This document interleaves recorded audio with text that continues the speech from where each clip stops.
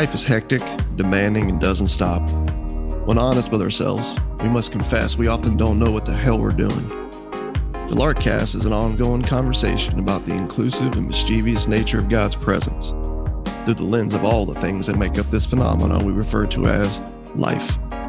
Astonishing grace and refreshing honesty collide right here for your weekly encouragement.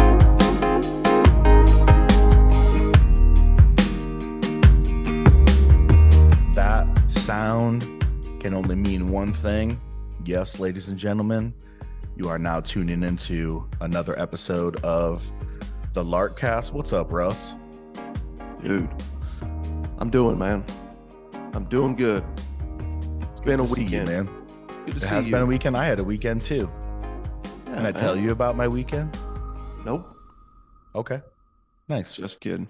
I want to Yeah. hear all about it. As we know, we have a friend near me. She'll go unnamed, but she's near and dear to Lark. And she's single. I had to, like a number of single people, get on these dating apps and stuff like that. And Mhm. sometimes she meets people like all over the country. So it's long distance relationships. Sometimes it's really complicated. So anyways, she's in our community. We have a number of people, out here that we gather with and are friends with and all that, like the church where I live. Since she doesn't have any family, it's like whenever she meets a dude, it's like, okay, I have my family in Wisconsin, but like, if you're going to like pass this thing and we're going to take this next step, you got to meet my Northwest Indiana family. Yeah. And so I'm on the list of people that definitely need to meet this dude. And As it our should be. friend Johnny is also on that list. So, man, I smoked 5 whole chickens, rubbed them down, smoked them in my smoker, prepared a bunch of food. The whole crew knows the game, dude. Like everyone's bringing sides and drinks and stuff like that. And this dude shows up, and he's a PhD from Alabama. Okay. And if you know anything about PhDs, which I'm not saying I'm an expert in that world, but they're super smart. Mhm. And they've clearly studied a lot and doing pretty well like in their respective fields, but socially they struggle a little bit. PhDs do. Yeah, socially they struggle just a scotch a hair. This is your conclusion. Keep going. Oh my So, gosh. dude, you've been to my house, man, when we pack it out. This poor dude walks in.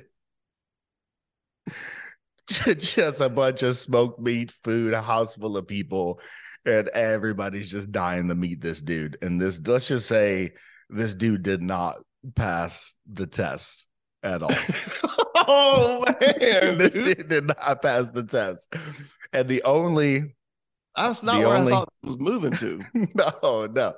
Yeah. The dude did he struggled a bit. In fact, at one time he went to the bathroom and I counted it, dude. He was in there for 15 minutes.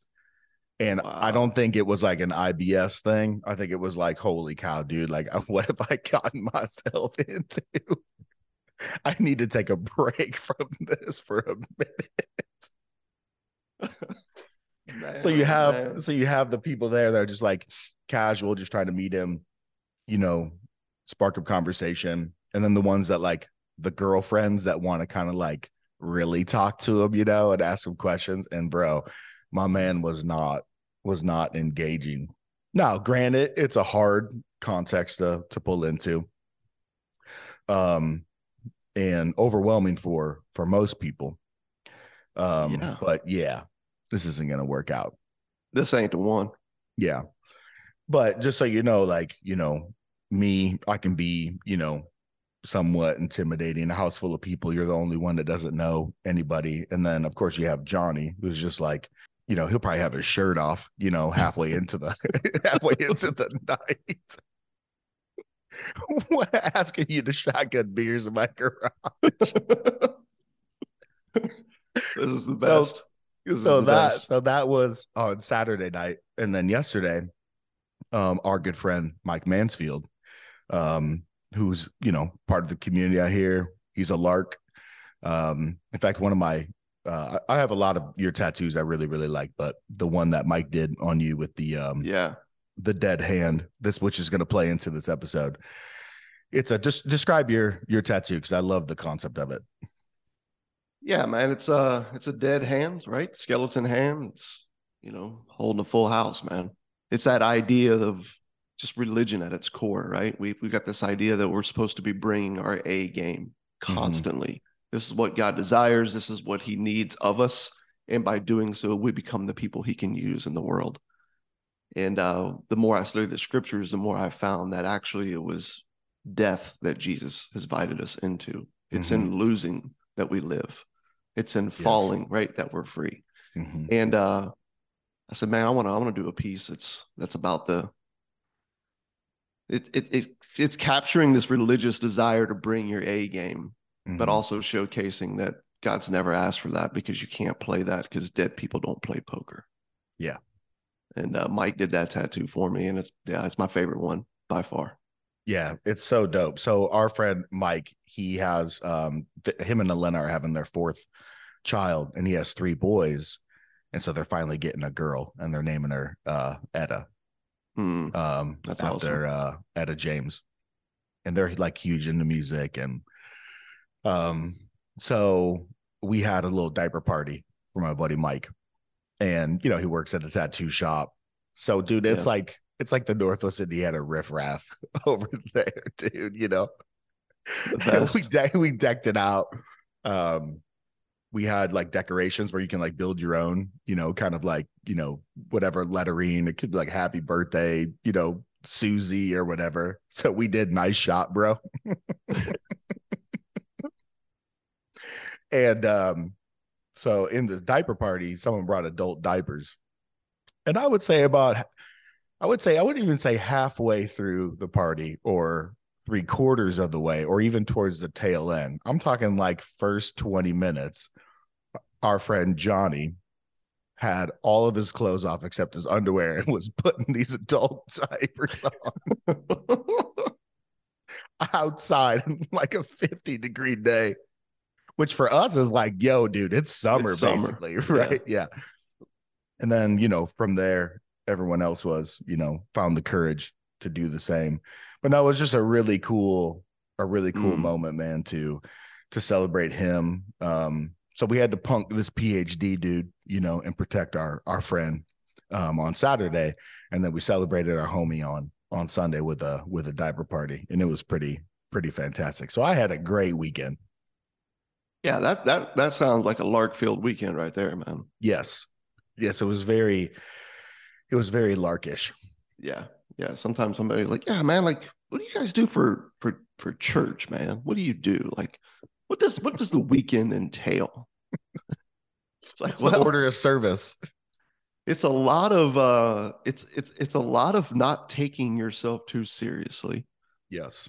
And inviting the people around you to stop taking themselves so seriously.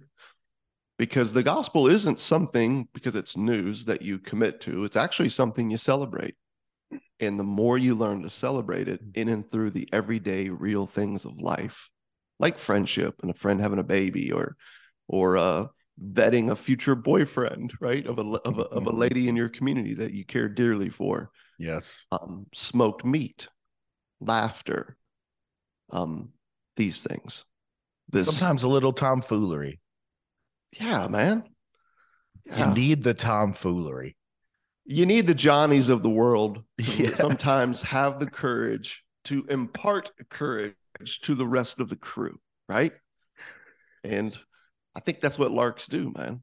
I think that's something that we little pastor transition moment here. Oh yeah, I'm here for it. As the Lark ministry, we come along and impart that courage. Mm-hmm. So you can begin to celebrate your way through life and invite others into that joy.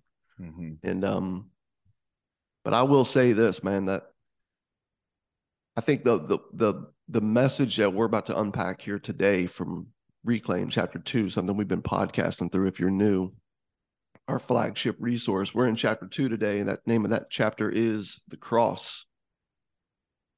Yes, the cross. Man, this for me is that linchpin that really opens up the floodgates into this life that you see in Jesus. And I feel like he's invited us into this unplanned, right, way of life, this way of unconditional grace and love and acceptance and the life that flows from that. Man, it hinges on an understanding of what he's done on the cross that, for me, actually undoes everything I learned in Christianity. Everything. Everything I learned in Bible college, seminary, 15 years of pastoring, planting churches. I can honestly say I was carrying an understanding of the cross in and through all of that that was very fitting to the culture and led to a lot of success in the church world and accolades, only to find myself face down and going, wow, yeah, I missed that. Yeah. And that's where we're going today, man. Yeah, and I think our talk today and chapter 2 in Reclaim, the way I was kind of thinking about it, prepping for this is, I think the world at large like longs for God to show up. They want to see him. Yeah. They would love to experience him. They would love something to anchor, their hearts to. And we know that in Jesus, God did show up. But it was not at all the way in which anyone expected. And the way in which he showed up is forever going to be a stumbling block to those who want to imagine themselves as winners, as those who want to imagine themselves as alive. Because God did show up in Christ, and there was a cross and there was a death, which is at the heart of how God has loved and reconciled the world, and also the heart of the invitation that he's inviting us to come into fellowship with him through death.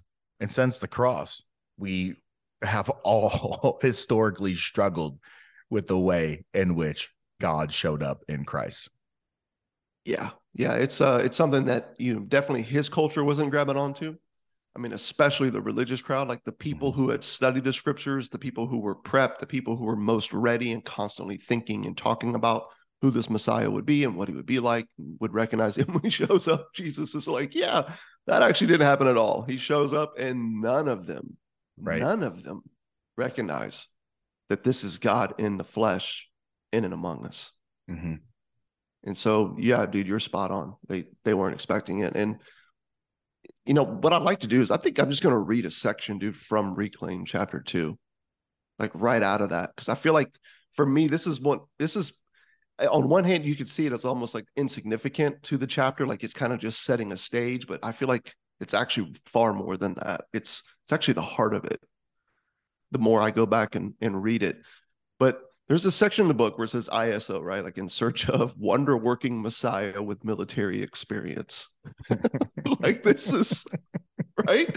This is what we have in mind. This is what we're looking for. What he's going to show up and do and how he works in the world. And it says this. It says, these believers, referring to what's going on here, it says, long for the coming of the Messiah and held to the scriptures like Isaiah chapter 9, verse 6 through 7.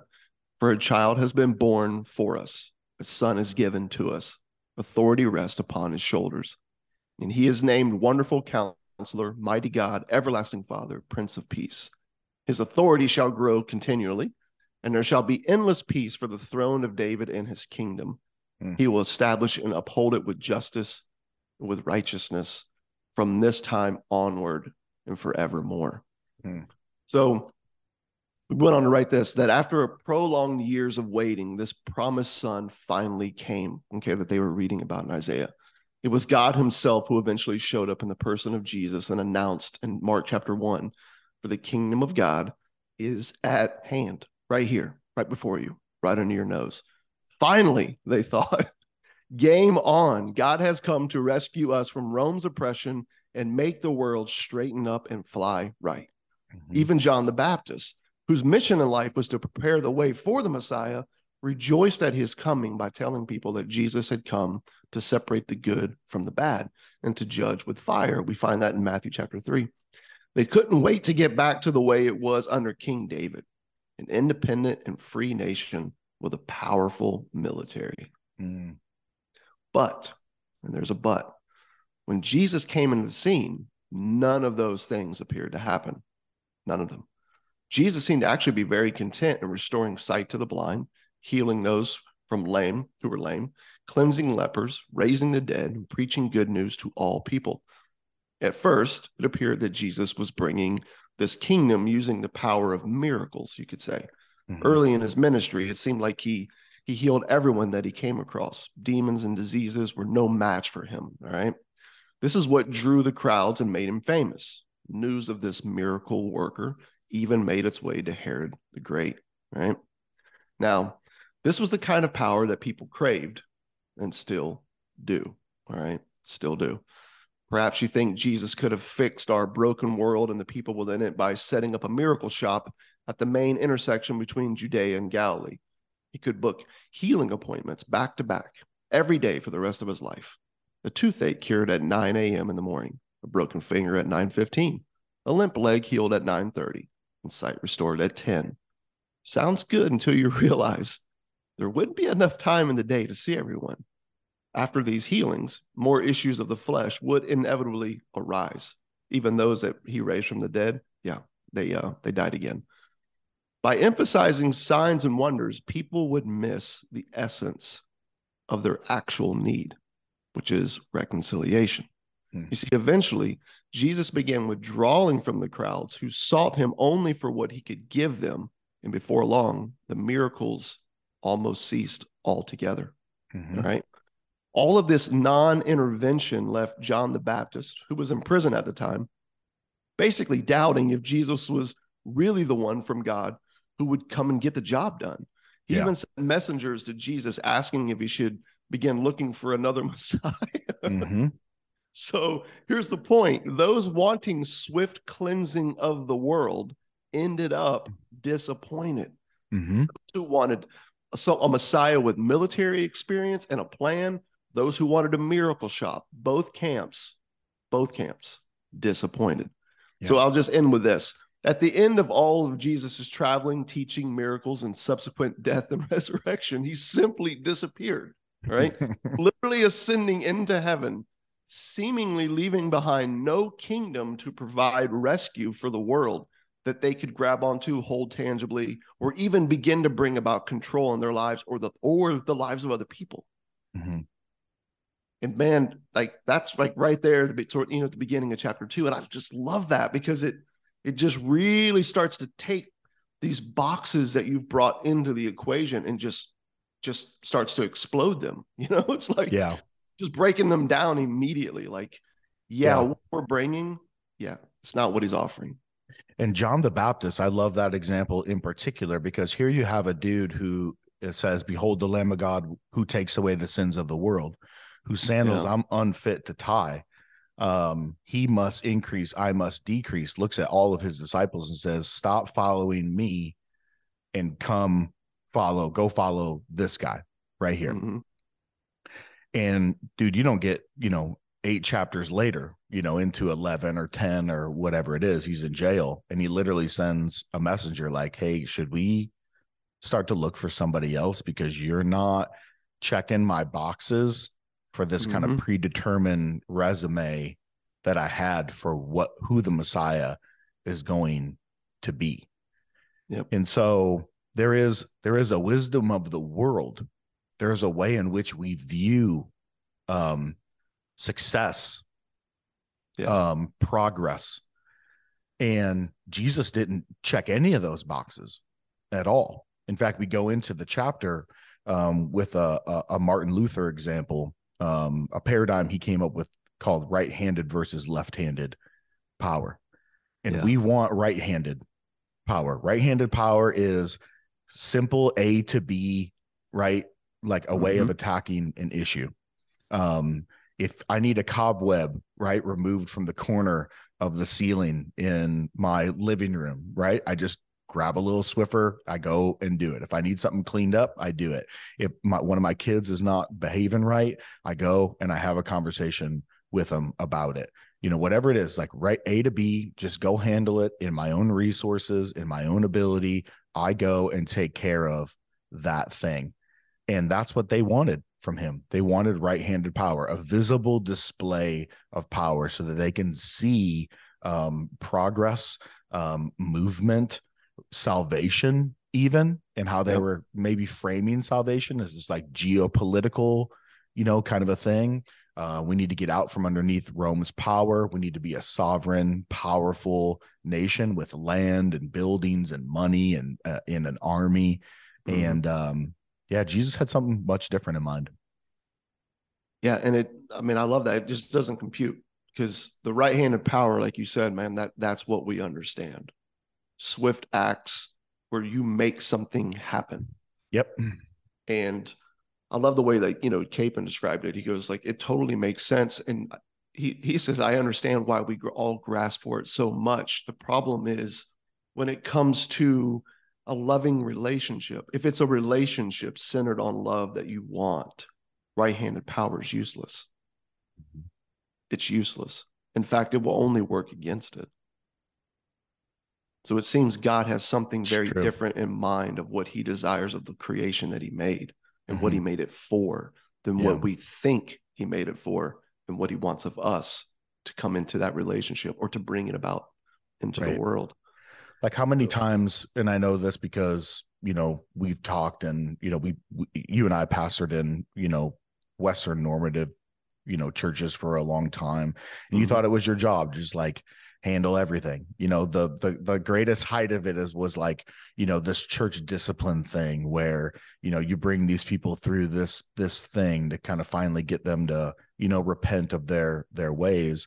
Yep. And I think with a good heart, with a heart that wants to fix a thing, we confronted people, said hard things, even like look at it with like your kids or your wife. You could get something done. You could definitely get someone to move away from, a certain behavior, but the human heart is a complicated thing and relationships are a very, very complicated thing. And God in his wisdom figured out a way to reconcile all of humanity without completely wiping us all off of the face of the earth. Yeah, man. The understanding of the difference in that power, I think is just, it's vital in a sense. It's paramount to understanding relationship and how that actually comes about and how it's sustained. And it's not like it's something that was foreign, I feel like, to the disciples. It was probably foreign to them prior to Jesus showing up, but it became evident to them in their journey with him because Jesus began speaking about that. He spoke about it plainly, honestly, openly, about why he came into this world, right? Even got rebuked for it. Oh, yeah, dude. I mean, you've talked about it a lot, right? I mean, Peter, what does Peter say when Jesus is like, basically, like, hell no, like you're not dying. What? Like, Messiahs don't die. God forbid it, right? I mean, that's literally what he probably says. Even stronger than a hell no. Yeah. And I understand where, Peter's coming from, man. Like most people, he's bent. Let me just back that up. Like all people, he's bent toward the winner's circle, this imaginary winner's circle that we have in life. And so the disciples didn't understand or believe Jesus's announcement.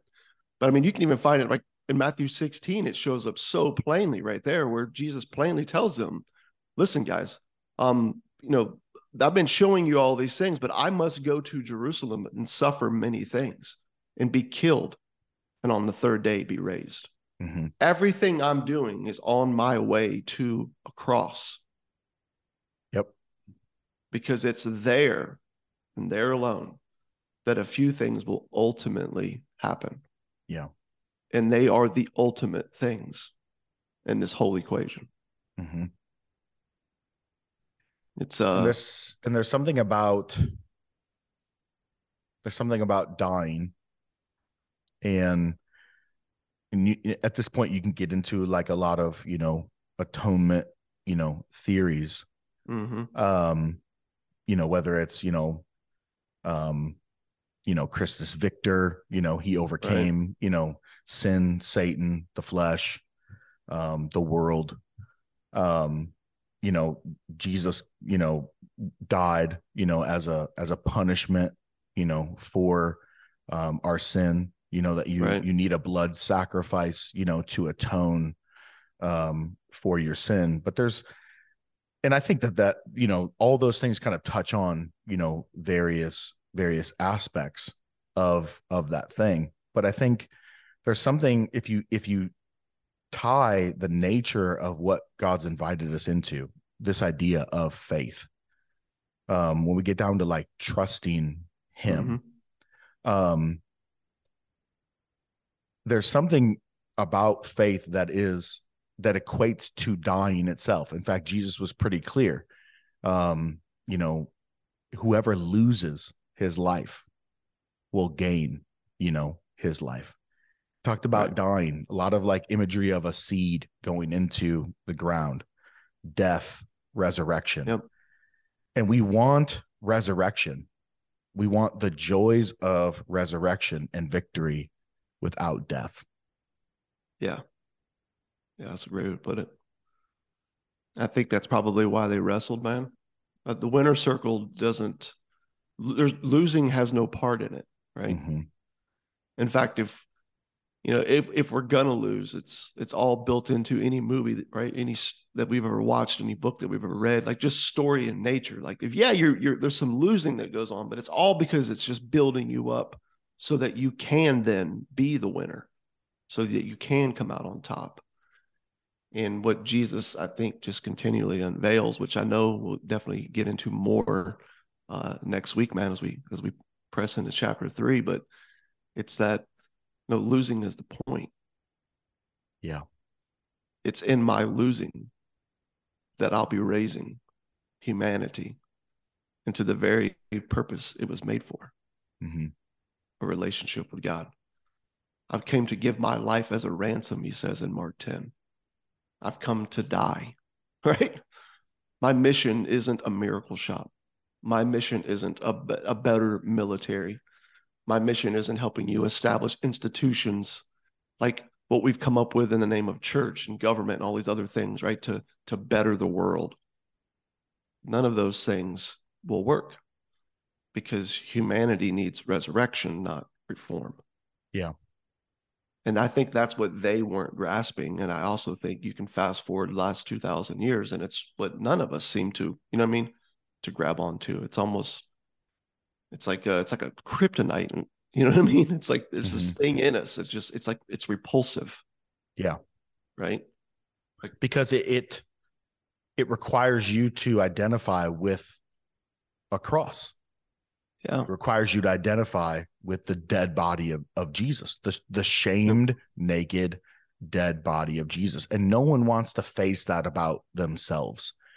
And so I've seen, and we've seen Christianity flip the cross to be a thing of, yes, it is a thing of victory, but we almost use it as this like mechanism, right? This kind of like power that is going to, transform us and make us into better people. And the cross is kind of like the starting point. Grace is like the starting point. And we want to get on to this victorious lifestyle. And we think that God came to kind of like overcome our humanity or grow us past our failures, or boost us past our inadequacies. When in fact, the story of the cross is him saying, I love you right where you are. I will come and you want to hear, I'll show you a picture of humanity. I'll come and meet you where you are. Here's my understanding of the whole thing is death. Yeah. Yeah. And in a very, man, like almost like divine way, that's the very place where he's requiring us and asking us to meet him is in our death. But the pride, right, of humankind, the pride of humanity, to even take the cross and like maybe have a moment, right, of realizing it, like, hey, we can never be perfect, like, yeah, Jesus died for us, and we, all he really requires is that we just try our best every day. Yeah, we can't be perfect, just try your best, every day. And it's like, dude, what a gross misinterpretation of that thing. We're his kids. He loves us and all of our frailty and all of our unwisdom, even all the good that we try to do. That needs to be crucified too. That needed to be died for too. Our religion needed to be crucified. Yeah. Yeah. And I think that's kind of what he submits himself to, right? You know, like there's so many factors that play into the cross. I mean, there's just no way to get into all of it, right, on a podcast. So if you're listening in and you're new to this, we definitely invite you to go to Amazon and type in Reclaim Johnson or Sorcy, grab a copy of the book, because there's just so much more that we could say there. But that, you know, with that in mind, just hear me out on this. You've got God becoming flesh and showing up and dwelling in and among us. He's undoing all the paradigms we have of what God is like. I would honestly tell you right now that I am more convinced than I've ever been that at the heart, at the core, at the foundation of all human disintegration, okay, the disintegration in our own lives, the dismantling that we participate in of other people's lives, at the heart of all of that is a misunderstanding of what God, our Father, is like. Mm-hmm. Not seeing him for who he is and who we are in him leads to every form of unbelief and destructive behavior and all that flows from it, dude. And I think that's what Jesus is ultimately doing, is he's showing up, as we've already talked about in the last episode, Colossians 1. He is the image of the invisible God. Mm-hmm. This God that you fear, the one that you've run from, the one that you hide from. Yeah. You ever notice how people have like this hard time when you have conversations with them about God, but they're all like real open to Jesus? You know, it's like God the Father guy. Yeah, jury's out on that one, bro. But Jesus, yeah, I'm down with Jesus, man. I'm down to talk about Jesus because of all these things that I've heard. And it's like, well, Jesus is the image of the invisible God. Mm-hmm. He's creator, sustainer. We talked about it in the last episode. And on the cross, what I think he goes on to do is that's where he reconciles us to the Father.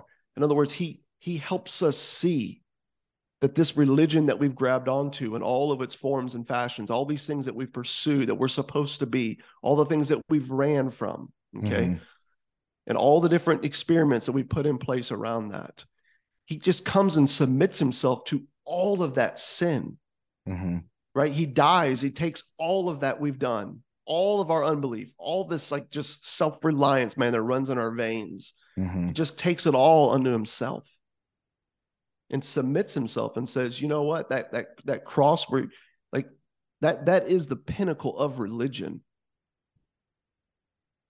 And I'm going to submit myself to it. I'm going to show you where your religion actually leads. It kills God when he shows up. Yeah. And when we went to go visit Kruger in Mississippi, one of the most fascinating moments, the thing that stuck with me the most, was his telling of the story of Abraham, because I think it fits into this. And he was like, do you remember, like, Abraham was I think it was Chaldean, right? I mean, like, just a pagan people, dude. Like, child sacrifice was like the thing.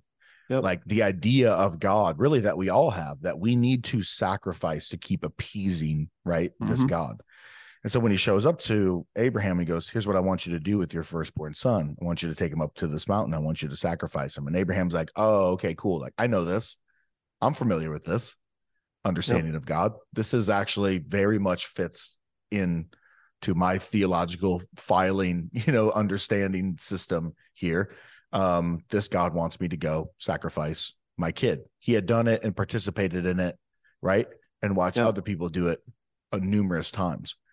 So he goes up to this mountain thinking that he needs to make this kind of sacrifice to be included with this kind of God. Now, normally how it's spun is, look at the faith of Abraham. He took it all the way to the 11th hour, the last moment, and God honored his faith.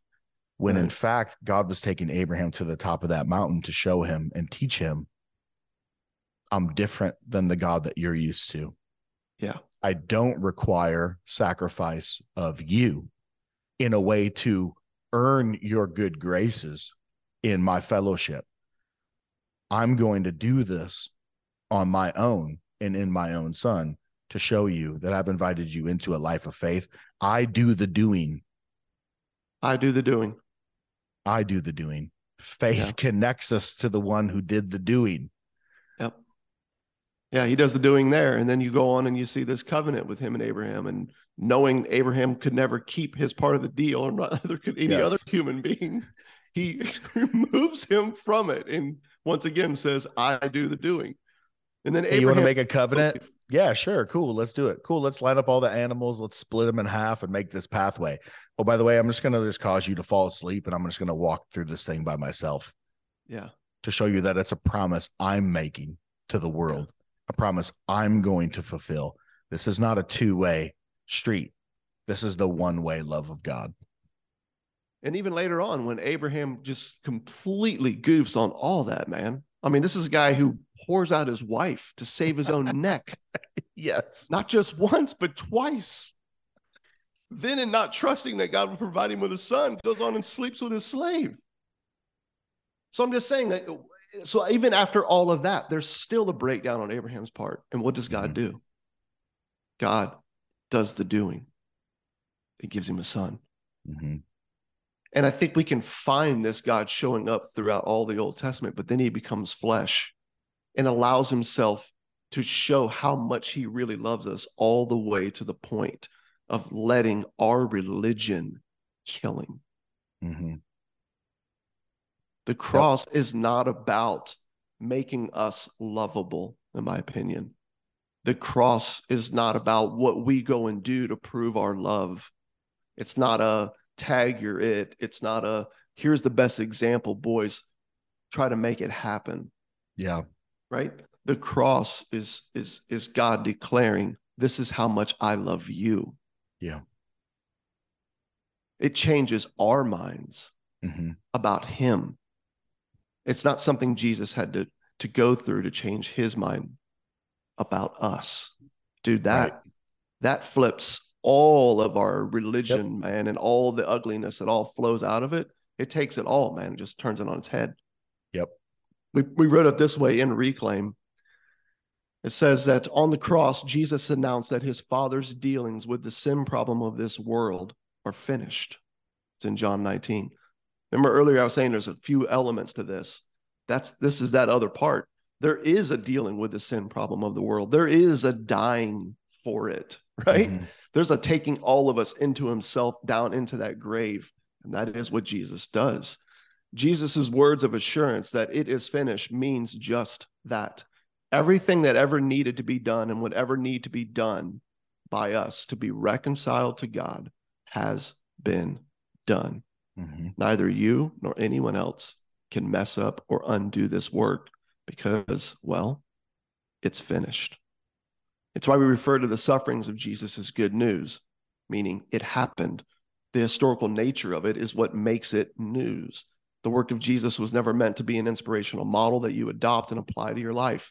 It was indeed a single act of love that reconciled the cosmos, Colossians chapter 1. It was a left-handed act. I love this. So subversively powerful that evil itself cannot reverse it. It was a left-handed act so powerful that no one will ever need to do a single religious act or lift a single religious finger ever again to live in the freedom that is found in our King. Dude. Now we get why Paul says, I sought to know nothing among you but Christ and him crucified. Yeah. Yep. That's it. And we take it and we want to turn it into an inspirational model. We want to use it as a tool. Yeah. And in so doing, it comes across our religion. It comes across so good and so moral. And that's the tricky thing about religion. Yeah. Is there's a lot of good in it. But like in Galatians, like what he says is, dude, this thing is not circumcision or uncircumcision. Yeah. It's not religion or irreligion. It's neither of those things. God chose a third way, another way, a left-handed way Yeah. And we always constantly want to draw it back into the right-handed model. Yeah, I think that's the temptation, man. It just seems to be forever there. You know, the religious nature in you is always going to be drawn to the religious noise around you. And so you're always, it's just in us, man. Like it's just the thing I despise, I feel like, the most. And it's in me, just to be clear. But it's like you grab onto this news and you rejoice in it, but then 5 minutes later, there's this, again, that anxiety creeps up in you, and you're like, but I gotta, you know what I mean? And we just find some way that we got to justify ourselves as if the cross has not already fully accomplished that for the world. With Jesus's announcement, it is finished. Yeah. Well, even go back to Peter's interaction, you know, where Jesus like really speaks plainly, I need to go and die. Yeah. And he says, God forbid it. And Jesus turns and says, like, get behind me, Satan. Just a second before that, he announced the most theologically accurate statement about who the Son was. Right? Yep. It's the exact quote is escaping me, but he gave this like beautiful theological statement, like this really nice, systematic, nice and tight. You're from the Father, you're equal with the Father, you're the Son of God, right? And he goes, yeah, flesh and blood did not reveal that to you, but my Father who's in heaven. And then a second later, he's like, what? A cross? No. And so you can be theologically astute. Yeah. Dude, you can have all the boxes checked. You can have all the good intentions of the world, and there is something about the cross that will contend. And man, even I'm trying to think of a strong word, like not even contend, but there is something that needs to be dismantled. There's something that needs to be crucified, murdered inside of us. And it is this desire we have to do good, to be good, to rise, to ascend. And it's pretty wild to see the church just grab onto, you know, right-handed, you know, theology, ascending, getting better, constantly progressing, and then using the cross as a tool when it was an announcement of something altogether different. He's inviting us into a life of faith, dumb, simple trust of just saying yes to him, something that's been done. Yeah. It's so not a life of toil and something that needs to be done. Okay. Not a life of doing in regards to like fixing, managing, measuring, mapping ways forward, all the progress, performance. You know, we've talked about it a million times.